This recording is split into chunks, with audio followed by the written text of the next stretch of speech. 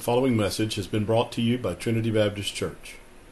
For more information, visit us on the web at trinitybc.org. If you would open your Bibles up to Isaiah chapter 63. We only have 3 more chapters left in this book that we have been walking through, not entirely verse by verse, but definitely chapter by chapter.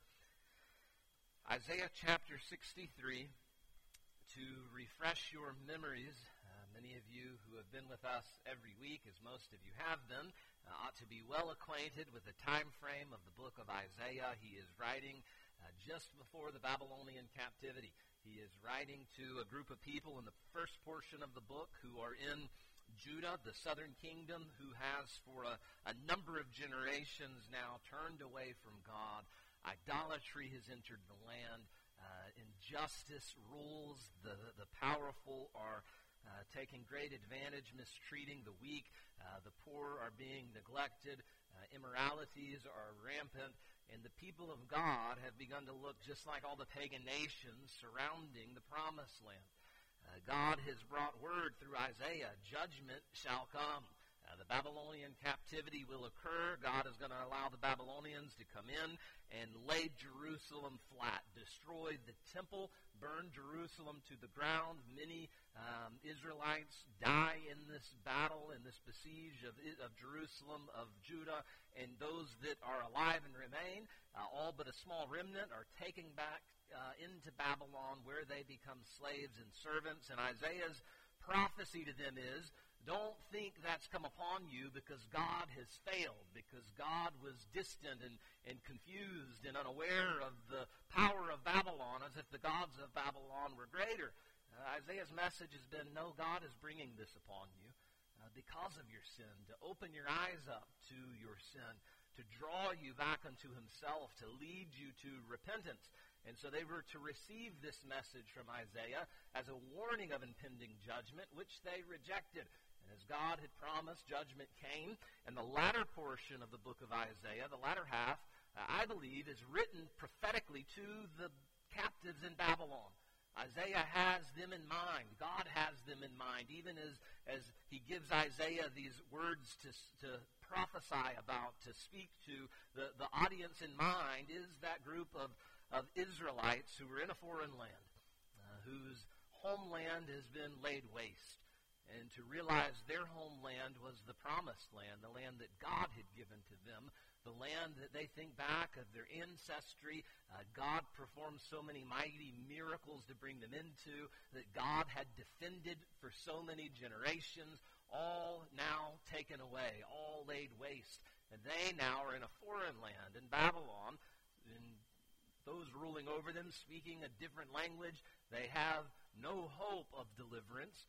And yet this prophecy from Isaiah was there for them to read, even directed to them to remind them of the reasonings why they are there, and also a promise of restoration, that God would not leave them nor forsake them, even in the midst of this judgment he was outpouring upon them. It ultimately is for their goodness, that there will be a renewal, there will be a restoration, there will be a servant of the Lord who will come, who will be for Israel what Israel failed to be. That, of course, is Jesus Christ himself. And so we have seen words of judgment mixed with words of promise over and over and over again. Last week, if you were with us, chapter 62, I want to recall to your attention verse 7, where verses 1 through 6 were a reiteration of the promise of a renewal of Zion, of the city of God that will come to be, that God will bring about. And go back to verse 6. God says to them, I have set watchmen on your walls, O Jerusalem, that they shall never hold their peace day or night. Those who make mention of the Lord, do not keep silent, and give him no rest until he establishes, until he makes Jerusalem a praise in the earth.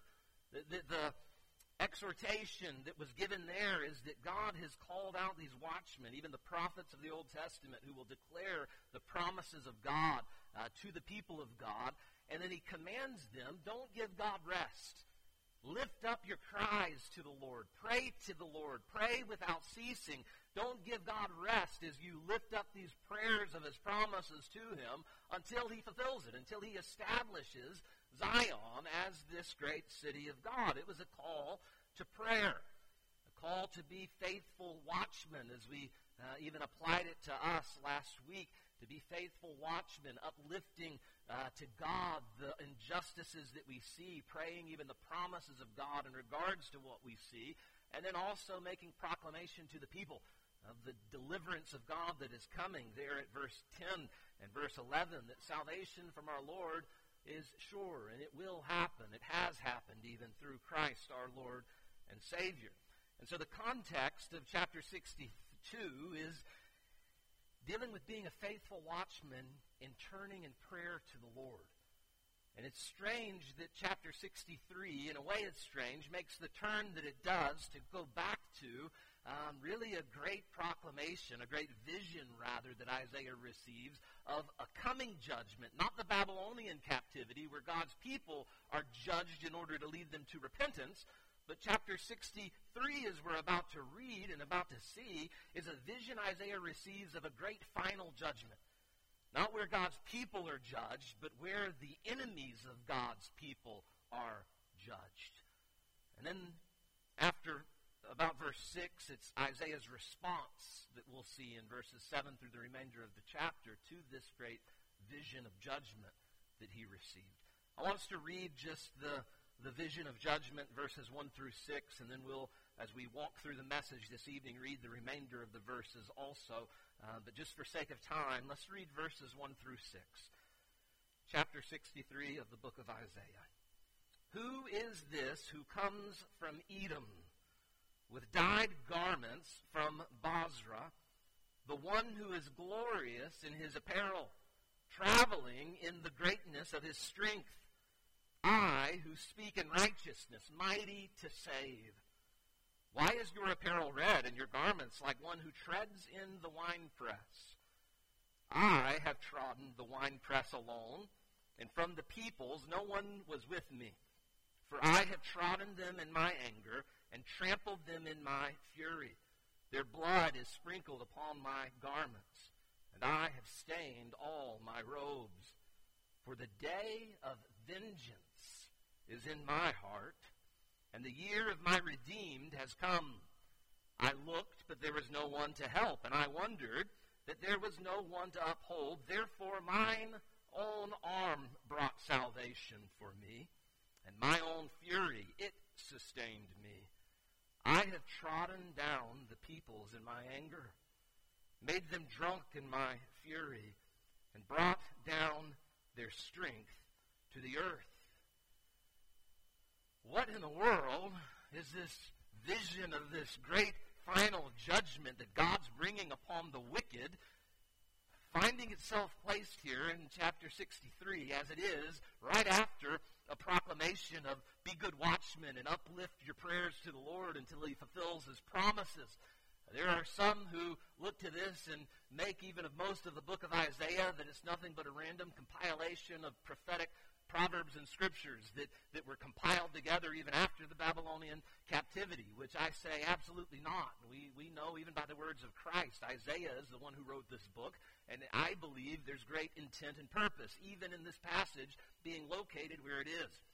You say, as you read the context, even as chapter 64 continues with a prayer, why does God interject this promise of divine judgment that is to come there at the end of the wicked, of the enemies of God? Why does God place it here where he places it?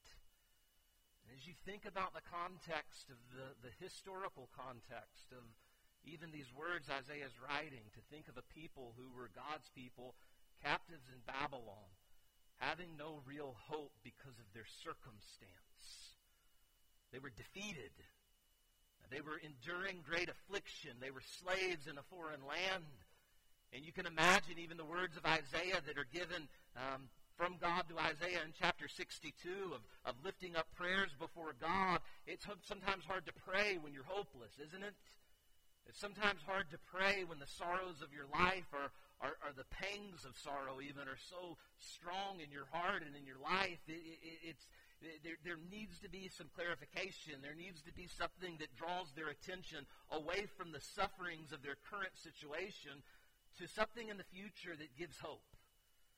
And it's strange in one sense, but I hope by the end of the night you understand the purpose of God in it, that there is hope for the people of God and the reality and in the truth of God's coming judgment upon the wicked. That God one day will vindicate his people, and God one day will bring justice to this land and will bring his righteous judgment upon the wicked of this land, of this earth. And we can understand it in a great way just by thinking of the tragedies of this week with that school shooting, and to think of one who may come, who may truly establish justice and do away with true wickedness, and even the wicked that will be judged, and the ones who have turned to God be made fully righteous in Christ, and true righteousness existing, where there are no shootings like this. What can solve this problem? Only God's return is going to solve this problem of human sin and wickedness and depravity. The expectation of judgment that is to come was actually meant to be a source of hope for the people of Israel, that one day Babylon would be judged. One day all the enemies of God, all the enemies of the people of God, would be dealt with accordingly, according to their works. It gave them a reason to pray, to seek the Lord. It gave them a reason to persevere even in the midst of their affliction and in the midst of their sorrow. It gave to them a reason even to rejoice in the midst of the sufferings that they were enduring. And it's in that we really find the application for us. Romans chapter 15 and verse 4. Anytime you read your Old Testament, you should think about Romans 15 and verse 4. Paul wrote and he said, "For whatever things were written beforehand were written for our learning, that we through the patience and comfort of the Scriptures might have hope." That we through the patience and comfort, the perseverance and the comfort of the Scriptures might be given hope. That we too even live long enough on this earth, we live long enough, especially in our culture of the day, and it's easy to get discouraged. It's easy to get defeated at what seemingly is the triumph of wickedness and wicked people all around us. And so many people can get depressed. So many believers can get their eyes off of what is to come as they focus on what is now and get in a place that is not well, that is not good. Get in a place that's hopeless. What I want us to see this evening, that it is by turning to the truths even that are laid out in this chapter that we can have a faith that perseveres. That we can have a faith that keeps the faith. A faith that hopes not in today and what this wicked life is, but that hopes in that final day of God's justice, and that final day even of God's redemption that's brought to full fruition, and in that day of restoration and that new heaven and that new earth that is to come. There are some things that you must know about God, that I would say you must come to a strong grasp of before you enter those great sorrows of life, or you'll never persevere as God wants you to. It's hard when the sufferings come and the sorrows of life are so great. It's hard to examine God's Word and come to see the truth we're going to look at tonight in a way that gives a person hope. It's a lot easier, a whole lot easier, if when things aren't all that bad. Nobody in here is living the greatest life. I get that. We're all living lives of some suffering, some affliction. But hear me, it's a lot easier when things are not, when the pangs of suffering aren't the loudest, to look to God's Word and say, there are some truths about God that I can know are true, no matter my situation. And you learn these truths, and you ingrain these truths into your faith, and your faith rests in these, that when the sufferings of life come, these truths are what gird you, what support you through the sufferings of life, to help you keep a faith, to keep a joy, to keep an endurance for God in the midst of those trials, in the midst of those seasons of suffering. if you don't have the foundation that we're going to talk about tonight, and great sufferings and trials come, so many that don't know these truths about God that we're going to look to, they easily waver and they easily falter and they easily base their opinion of God upon what's going on in their life.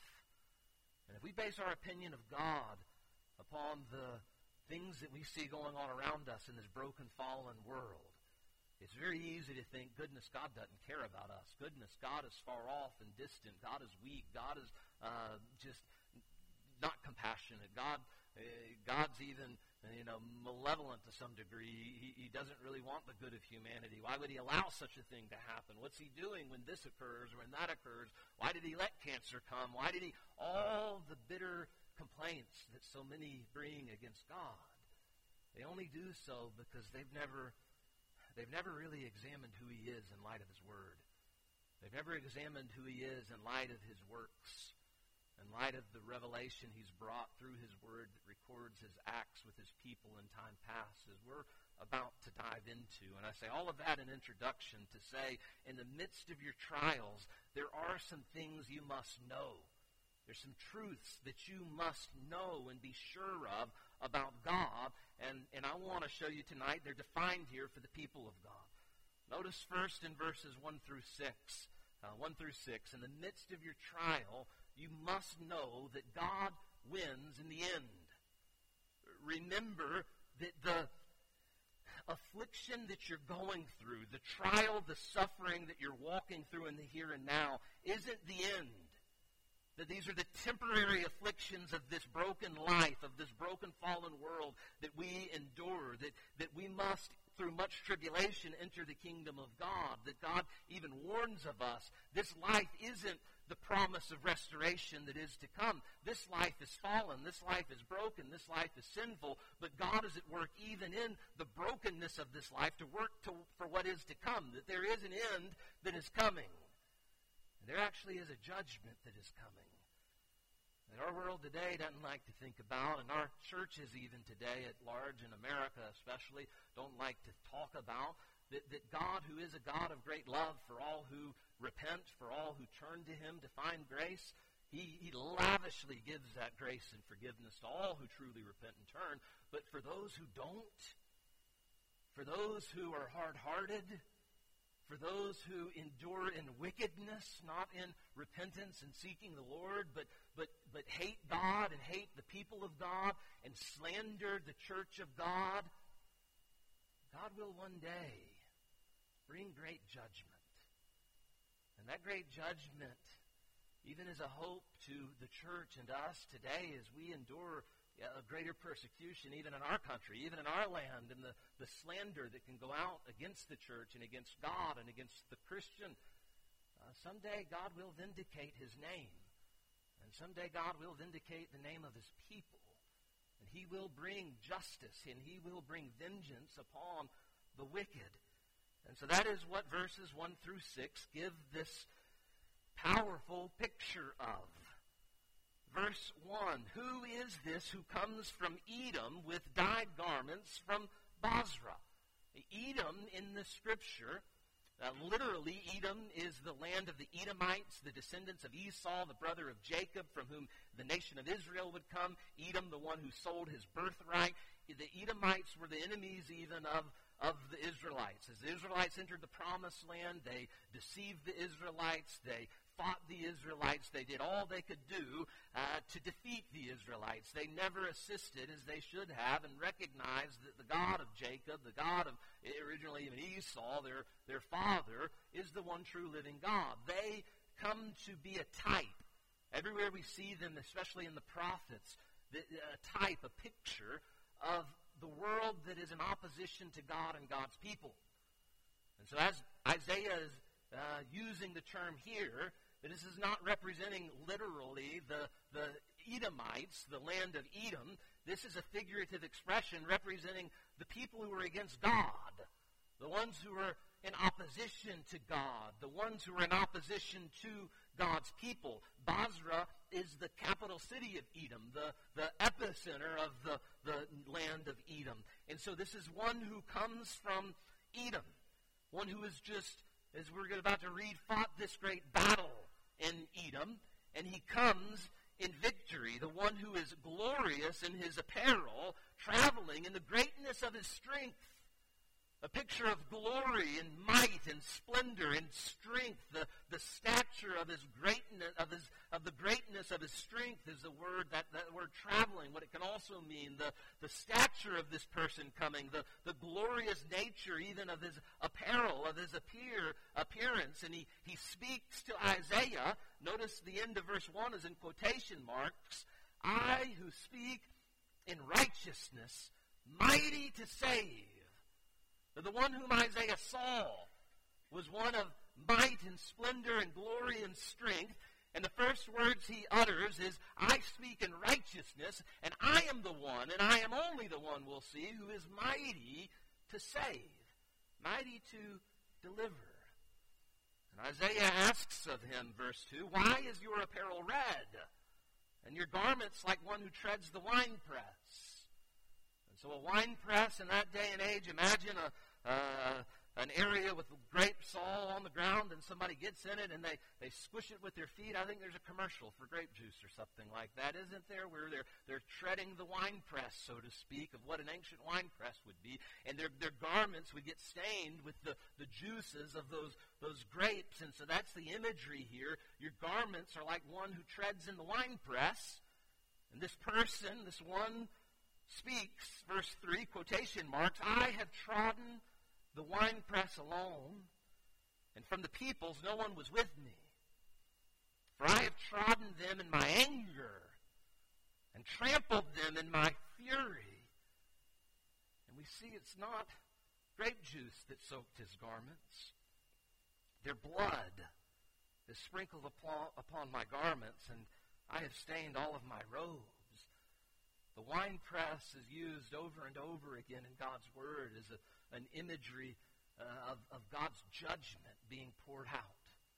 That just as those grapes would be squashed under the pressure of one who is trotting over them, the wrath of God will be poured out upon the wicked, upon sinners, and it will devour them. It will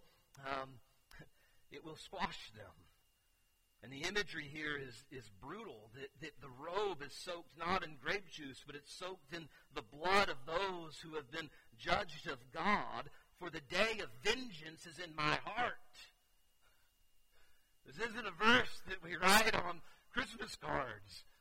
It's not a verse that you're going to see on a Easter card that'll be sent out. The day of vengeance is in my heart. As much as God is a God of love and grace and mercy, He is a God who is righteous, a God who is holy, a God who is just, and He is a God who will judge the wicked. He will judge the sinner who is unrepentant. He will judge the enemy of His people. The day of vengeance is in my heart, and the year of my redeemed has come, that through the judgment that He's bringing upon the wicked, He is establishing the year of the redeemed. That this is the means by which God will bring renewal and restoration, and even the establishing of Zion that has been promised. This extended period of time follows for the redeemed the short period of time of vengeance that's outpoured upon the wicked. And he looked, this person says, I looked and there was no one to help. And I wondered that there was no one to uphold, therefore mine own arm brought salvation for me. That this person brought judgment in and of himself. That there was no other one worthy, no other one who could, Revelation chapter 5, open the scroll. No one could open the wrath of God that was to be poured out upon sinners except this one. No one was there. He brought salvation by His own strength, and in my own fury it sustained me. He says, I have trodden down the peoples in my anger, made them drunk in my fury, and brought down their strength to the earth. That as much as God is a God of love and grace and mercy, He is a God of justice and righteousness and holiness, and He does lavishly and joyfully forgive the repentant sinner, but he will judge the wicked. He will judge the wicked of this earth. And there will be no repentance for them in that judgment. There will be no overlooking of their sin. There will be great judgment that God pours out upon them. Who is this who comes? We know who this is. We know, as the other promises of judgment even have pointed us to, of God's wrath that is to come. It's the suffering servant of the Lord. It is the Christ, the Messiah, Jesus. Who is this servant of the Lord? It is Jesus Christ himself. Revelation points us to this. Flip to Revelation chapter 19. John makes a very strong allusion to this imagery in Isaiah 63. In Revelation chapter 19, where John has received this vision of the end judgment that is to come upon the earth, Christ returning, not as the suffering servant as he was in this first coming, but as the ruling King of kings and Lord of lords, as the one who will renew and restore his people, as the one who will judge the wicked. In verse 11 of Revelation chapter 19, now I saw the heavens open, and behold, a white horse. And he who sat on him was called Faithful and True, and in righteousness he judges and makes war. His eyes were like a flame of fire, and on his head were many crowns. He had a name written which no one knew except himself. He was clothed with a robe. What? Dipped in blood. And his name is called the Word of God, the Logos. In the beginning was the Word, and the Word was with God, and the Word was God, John writes in his Gospel. And the armies in heaven, clothed in fine linen, white and clean. I've never really noticed this before, but Jesus' blood is soaked in, or Jesus' robe is soaked in blood.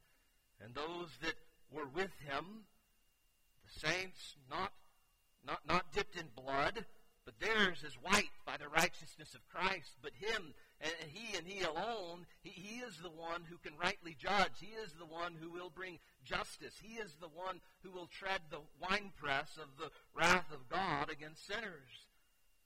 His is soaked in blood. Now out of his mouth goes a sharp sword, that with it he should strike the nations, and he himself will rule them with a rod of iron. He himself treads the winepress of the fierceness and wrath of Almighty God. And he has on his robe and on his thigh a name written, King of Kings and Lord of Lords. That is not the common perception of Jesus. So many people can ignore, scoff at, and mock a man who dies upon a cross.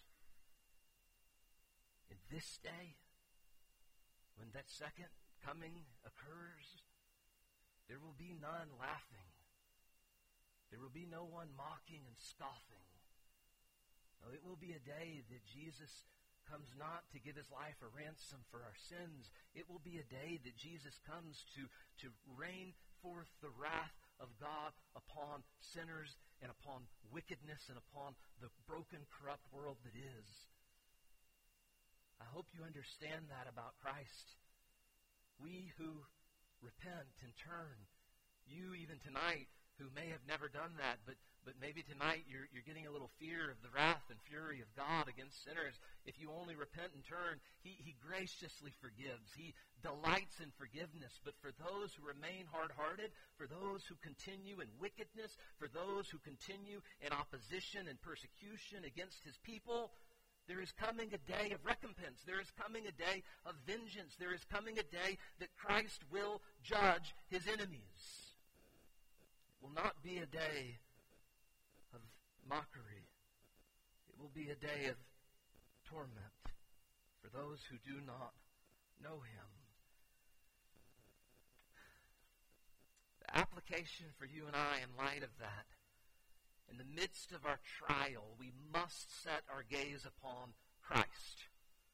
That's what the picture is here. Who is He who comes? Think of Jesus, who in that day, they were looking forward to the coming Messiah, the work he would accomplish to restore and renew God's people. They were to focus on that, even in the midst of their season of sorrow, their season of difficulty, their season of torment. It was the focusing upon what is to come that was to give them hope to endure, hope to persevere in the midst of their trial. Hebrews 12:1-3 speaks of the same truth for us. Therefore we also, since we are surrounded by so great a cloud of witnesses, let us lay aside every weight and the sin which so easily ensnares us, and let us run with endurance the race that is set before us. And what are we to be doing? Looking unto Jesus, the author and finisher of our faith, who for the joy that was set before him endured the cross, despising the shame, and is set down at the right hand of the throne of God. But in the midst of your season of sorrow, in the midst of your suffering, where you can look at your circumstances and you can think God is not in control, and you can think God is distant and far away, you must know this truth. This isn't the end. God is still at work in the season, and there is coming a day where God will make all things right, where God will judge the wicked, and we're to get our eyes off of the here and now, and we're to get our eyes off of the problem and the greatness of our suffering, and we're to get our eyes on Christ. We're to focus upon Him, to set our gaze upon Him, that we may have hope to endure the sorrow, and endure the trial, endure the persecution, endure the affliction. You've got to know this truth before that season of sorrow comes. Notice, secondly, verses 7-14, and we'll move more quickly through these next two. Realize also, know this second truth, that God has never failed His people. Verse 7, Isaiah now, in response to seeing this great vision of judgment that is to come, he reflects backwards. He says, I will mention the loving kindness of the Lord and the praises of the Lord according to all that the Lord has bestowed on us, and the great goodness toward the house of Israel, which He has bestowed on them according to His mercies, according to the multitude of His loving kindness. In light of this great judgment that was coming upon the enemies of Israel, Isaiah looks back at the faithfulness of God in time past. And he looks back at all the grace and mercy that God had shown to His people. Verse 8, for He said, surely they are my people, children who will not lie, so He became their Savior. In all their affliction, He was afflicted. He walked through their afflictions with them, and the angel of His presence saved them. In His love and in His pity, He redeemed them, and He bore them and carried them all the days of old. They rebelled and grieved His Holy Spirit, so He turned Himself against them as an enemy, and He fought against them. Then He remembered the days of old, Moses and his people, saying, where is He who brought them up out of the sea? Where is the shepherd of His flock? Where is He who put His Holy Spirit within them, who led them by the right hand of Moses, with His glorious arm, dividing the waters before them, to make for Himself an everlasting name, who led them through the deep as a horse in the wilderness, that they might not stumble? The beast goes down to the valley, and the Spirit of the Lord causes him to rest, so you lead your people to make yourself a glorious name. Isaiah reflected back at the past, at the faithfulness of God, the grace and mercy God had shown to His people, and it gave him an assurance that in the present, God's faithfulness would remain. That God never failed His people then, therefore He was not failing His people now. What a great thing for us to remember in the midst of our sorrow and affliction. To think back at the faithfulness of God to His people. We've got it on every page of Scripture, where it seems as if from a human perspective God was distant and far away, or maybe even God was failing. But all the while, God is at work. Was He not? The appointed time, He sent forth His Son, born of a virgin, to redeem us from the law. Through it all, God never left, never forsook, never failed His people.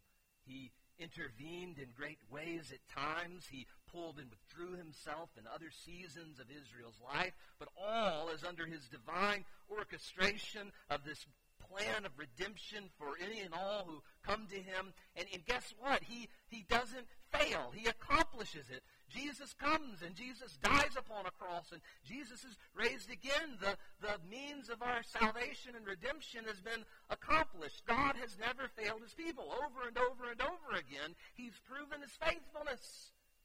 And so when your season of doubt comes, when a season of difficulty and sorrow and grief and affliction or persecution comes, this is a truth that you have to remember and recall, that hopefully you've ingrained into your heart and to your soul, that you can say, I know it seems as if God is failing me, but God has never failed his people, and therefore God will not fail me now, as I am his child. Romans chapter 8 and verse 31 and 32. What then shall we say to these things? If God is for us, who can be against us? He who did not spare his own son, but delivered him up for us all, how shall he not with him also freely give us all things? We have a greater revelation of God's faithfulness than Isaiah had. Isaiah foresaw it prophetically, a cloudy vision of what was to come.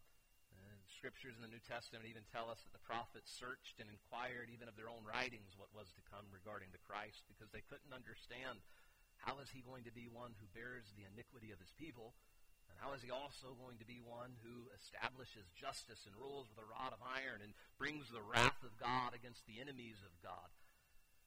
And they couldn't see the first and second coming. We now are in between the first and second coming. We have the greatest revelation of God's grace and mercy and love and faithfulness revealed through the person and work of Christ in his first coming. Think about it. If God would give his own son to redeem you and save you, is he going to fail you now in the midst of your season of affliction? He's not. As Paul's saying in Romans chapter 9, how shall he who gave his own son for you not freely give you all things? To realize even in your season of sorrow, God is not failing you. God is at work through your sorrow to work an eternal good and an eternal glory, just as he did through the sufferings of Christ to bring about the redemption of all who come to him. God is at work in your suffering in a way that you can't see and in a way that you may not even know until you get there. But you'll look back and you'll see it, I promise. God has never failed his people. Therefore, we can take courage in the present. God will still never fail his people. And then in the last four verses, verses 15 through 19, one more truth I want you to take home. I want you to cling to no matter what comes. Realize God also will never forsake his people. Verse 15, look down from heaven and see from your habitation, holy and glorious. Where are your zeal and your strength? Isaiah is praying here. The yearning of your heart and your mercies towards me, are they restrained? You ever felt that way before? God, where is your love? Where is your sovereignty in my life and directing the things going on right now? Is the yearning of your heart and mercies towards me restrained? Where are they? I don't see them clearly as I think I should. And Isaiah then responds, doubtless, you are our Father. Doubtless. God, you're our Father who art in heaven. We as your people are your children. Though Abraham was ignorant of us and Israel, as Jacob does not acknowledge us, they didn't realize they would be there someday. He says, O Lord, you, O Lord, are our Father, our Redeemer from everlasting is your name. It's good in the midst of your sorrow and suffering just to remember who God is to you and who you are by the grace of God to him. That he is your Father. And just as any earthly father wants the best for his child, so much more so the perfectly divine Father is working the best for his children. And though we in our infant understanding of things don't know and understand the reasonings why so many times in our life, we by faith must believe God's our Father. He is our Redeemer from everlasting. That is his name. That's who he is. That's his name. We shouldn't doubt him. We shouldn't get so filled with fear and anxiety and depressed. But we should keep a hope. We should endure. We should persevere. We should even have a joy in Him in the midst of our sorrow, because He is our Father. He is our Redeemer from everlasting. Isaiah inquires, verses 17 through 19. It's really a confession in this inquiry of why God has let His people get as far as they have gotten. O Lord, why have you made us stray from your ways and hardened our hearts from your fear? He says, return for your servant's sake. The tribes of your inheritance, your holy people, have possessed it but a little while. Our adversaries have trodden down your sanctuary. We have become like those of old, over whom you've never ruled, those who were never called by your name. It's a confession of their waywardness, of their sinfulness. But he's acknowledging, even in that season of their waywardness, God doesn't forsake His people. He's at work even in the discipline and judgment to lead them to a place of renewal. He's at work even through the servant of the Lord who is to come to redeem them. Hebrews 13 and 5 and verse 6. Let your conduct be without covetousness. Be content with such things as you have, for He Himself has said, I will never leave you nor forsake you. So we may boldly say, the Lord is my helper. I will not fear. What can man do to me? If only we would grasp that and know this truth about God before suffering comes and remember it and cling to it when suffering comes. I will never leave you nor forsake you. So we now, therefore, may boldly say, the Lord is my helper. I will not fear. What can man do to me? And one more passage and we'll close. Galatians chapter 4, verses 1 through 7. Paul writing and elaborating on our sonship, being the children of God. Now I say that the heir, as long as he is a child, does not differ at all from a slave, though he is master of all, but is under guardians and stewards until the time appointed by the Father. Even so we, when we were children, were in bondage under the elements of the world, but we, when the fullness of time had come, God sent forth His Son, born of a woman, born under the law, to redeem those who were under the law, that we, who were children of the world, who were children of bondage, slaves under the law, is the context here, and kind of jumping into it, but this latter couple of verses, verses 5 through 7, is what I really want you to get and take home with you. But when the fullness of time had come, God sent forth His Son, the suffering servant who's promised in Isaiah, born of a woman, born under the law, to redeem those who were under the law, that we might receive adoption as sons. And because you are sons, God has sent forth the Spirit of His Son into your hearts, crying out, Abba, Father! Therefore you are no longer a slave, but a son, and if a son, then an heir of God through Christ. To remember in the midst of your suffering, I'm God's child. He's my Heavenly Father. And just as much as I want to do what's best for my kids, Hudson and Trent and Ainsley, I, a fallen person who is selfish and sinful, God is not selfish nor sinful. He is perfect in all that He is. He is your Heavenly Father. You are His child that He has redeemed and adopted. You're a joint heir with the Lord Jesus Christ. In the midst of your suffering, in the midst of your trial, you must understand God has not forsaken you. God has not failed you. The end has not come yet. He's at work. And it causes us to hope. It causes us to endure. It causes us to keep on keeping on. Because we know someday, Christ is coming back. Someday there's a new heaven and a new earth. Someday Zion will be restored. Heavenly Father, I come to you and pray that you would give hope and encouragement where it's needed, to whom it's needed in this room. The truth is we all need some hope and encouragement as we look at this world around us, as we look at the sorrow and just wickedness of it all, to know someday, God, you will make all things right. Someday you will judge the wicked. It gives us a reason to not focus on the here and now, but to set our eyes on you, to set our eyes on what is to come, and let that be our source of strength, our source of hope, our source of joy, even in the midst of this fallen, broken life. fallen, broken world that we live.